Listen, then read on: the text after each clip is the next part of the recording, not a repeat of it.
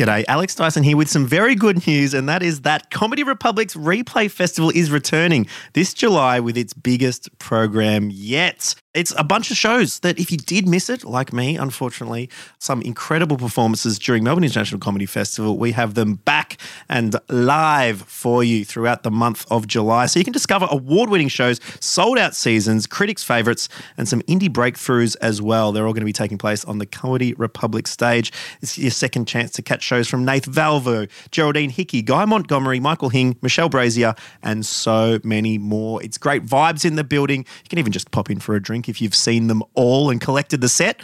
Otherwise, we'll catch you here at Comedy Republic in July for Replay Festival.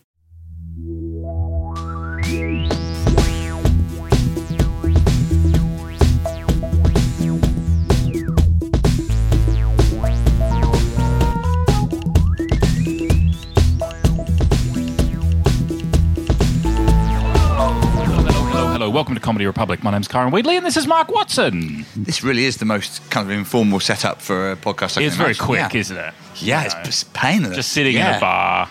It's more or less what we would be doing anyway. I hit record before you'd even sat down. Yeah.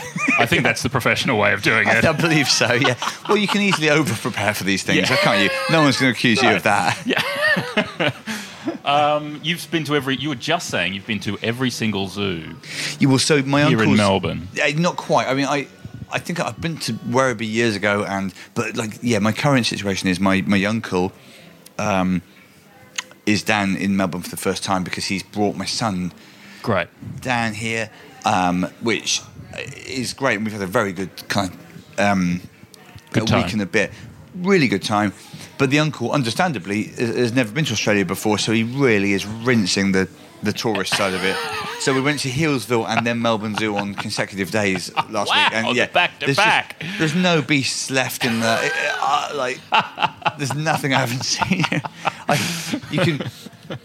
You've got some fantastic wildlife here, but it has lost the power to shock and surprise. It is the double up, isn't it? If you're going back to back, day to day. Yeah, we shouldn't have done them back to back. It was just the way it worked out, but it's just like, I know what a bilby looks like now. Yeah. But also my uncle is a...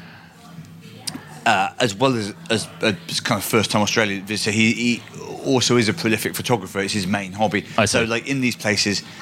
He's getting great shots. He's got to capture every single... He had a real standoff with an echidna because the thing just wouldn't come out of its little hole, but he was desperate to get its face. So... 15, an echidna. I thought you said a kid in there. No, not a kid in there, no. I don't think he's meant to be taking photos of the children. No. Yeah. Although, if he gets any more of a tourist, he will start just photographing people's children. Yeah, but... Yeah, I got the impression that echidnas aren't mad keen on being captured on film, but he was... He's got a daughter who is my cousin, so his rationale is always like, Becca, she loves echidna, she's going to love this. But we're starting to suspect that she can't want this many photos of Australia. No, it's just need to get a picture for Becca.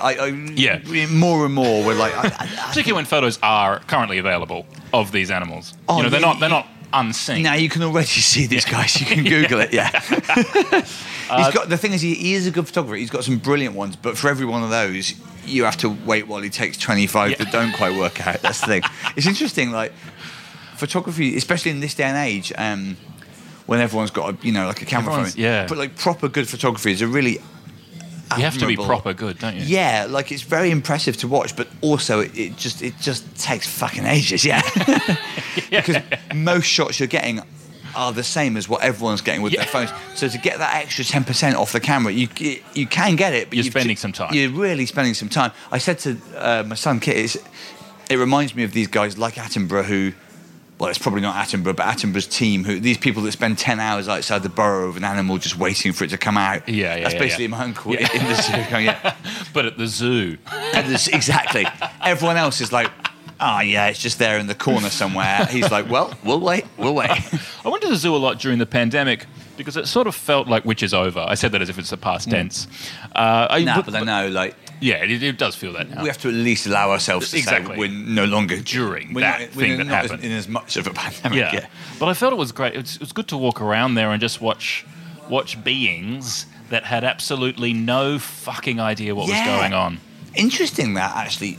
Josie said that Josie Long, my friend and fellow comedian, She's been on this show. I bet she has. Yeah, she said she went to must have been London Zoo during when they just reopened. Oh no, Edinburgh. That's right. It was Edinburgh Zoo. So like everything was shut. It was and.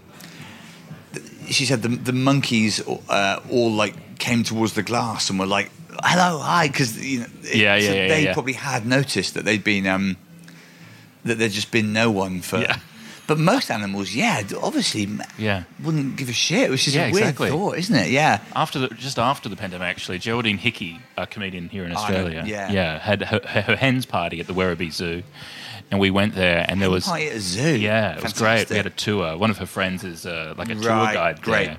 So we had like this sort of private. You want an tour. insider at the zoo, really? Yeah, because then you get the stories. Exactly. Yeah. And she took us. There was a silverback. Is it silverback gorilla? Yeah. And so this aggressive guy, and we're all standing at the window, and we were warned that he does this, and then he performed this little play for us, where he stands back from the window, playing it really cool, just looking. You know, his feet in front of him, just sort of looking around, scratching a bit. And then out of nowhere, blindingly fast, he fires at the window, whacks on the window, and then jumps behind, out of sight, so you can't see him, and then just pokes his head back. Oh, that's brilliant. To make sure that you saw. That's great. You're just like, That's really sticks cool. His head back around. Sometimes with zoos, you what worry I'm saying about is you've got one more zoo to go to. To witness this, it's the Werribee Zoo. Yeah, so I've been to Werribee years ago before kids, but yeah, I reckon I've got to admit it does look pretty good. If my uncle hears about it, we'll be there tomorrow. Yeah. This show is meant to start with a question from our last guest. We got sidetracked by zoos, but Mike Goldstein has a question for you, and look, it's a full-on question, and it's based on this venue because this venue was started by myself, Rhys Nicholson, just before the pandemic, right? Just before the pandemic. So I remember all the great time to open a place of assembly, about it, and then the terror of being like, hang on, and Alex Dyson, who you may know from going on Triple J back in the day. Yes. So the three of us started this. So the question is: fuck, marry, kill, Kyron Wheatley, Rhys Nicholson, Alex Dyson. Well, I've never done a fuck, marry, kill. At least not like in a certainly not with one of the members of the equation here. Certain pressure on it. Yeah. And I don't know Alex very well either. No. It's difficult. You've never done a fuck, marry, kill before. Well, like maybe informally, but not in a way like this, where it's on record. I reckon.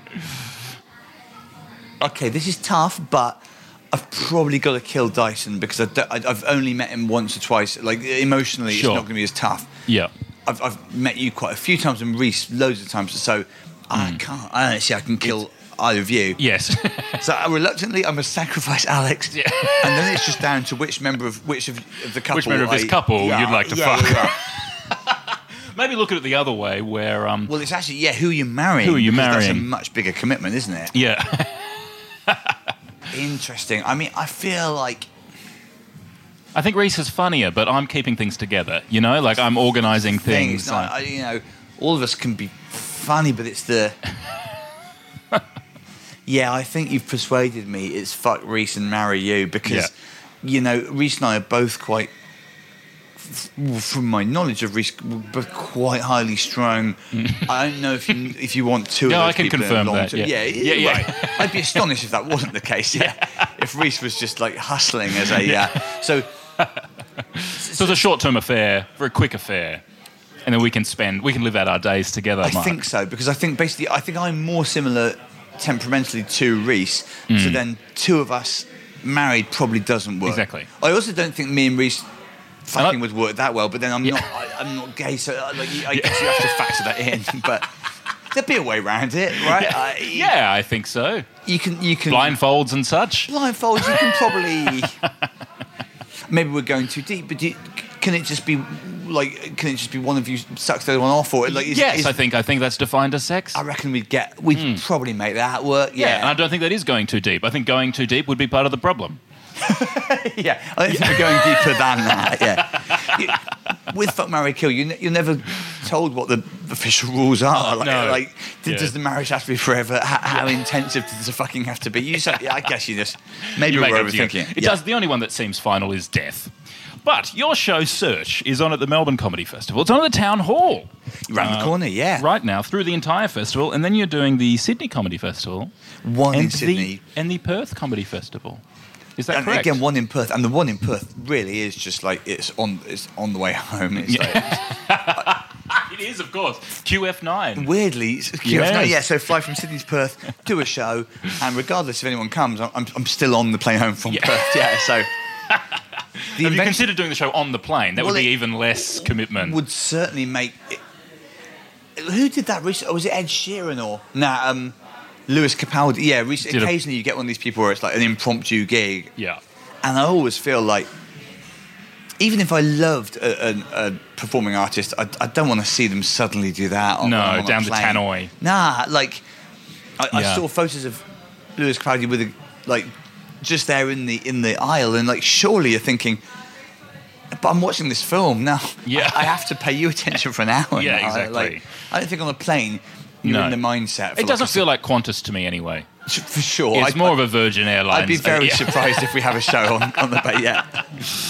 But you can find tickets to at least the Melbourne Comedy Festival at comedyfestival.com.au, and I imagine if you find you online, you'll be able to connect I reckon through. if you're determined enough, I you'll reckon find a way if you've to get got to a copy of Google, you'll be fine. I also think if you can get to the Perth show on the night, you'll probably be fine, because I haven't been to Perth for 10 years. Yeah. I don't really know who's coming to that. It'll be the show that Actually, night. Maybe it's the opposite. Maybe it's like there's been Could be 10 years of thriving. anticipation. Yeah. It's the first time back there in 10 years. I think so, yeah. Oh, that's Sydney exciting. I have been to quite a bit, but Yeah. Perth, Well, they've only started QF9 recently. that's the thing, yeah. You've been doing all these shows in Singapore. yeah. Singapore or Abu Dhabi, yeah. Yeah. Could you please, Mark, wrap up this show with a question for my next guest? Yeah. So, this is sort of a two-parter, really. The Yes. question is, if you could change one moment in your life so far, what would it be? Mm-hmm. But also, bearing in mind all these things we've seen, like Back to the Future, where if you do change one thing, it fucks with everything. Yeah, would you? So, A, what is your moment of life that you'd want to change? But And B, would you? Yeah. Would you risk it, knowing that it might lead to terrible disruption for everything? Yeah. I'll ask Chris Parker for you. Let's see what Chris says. Yeah.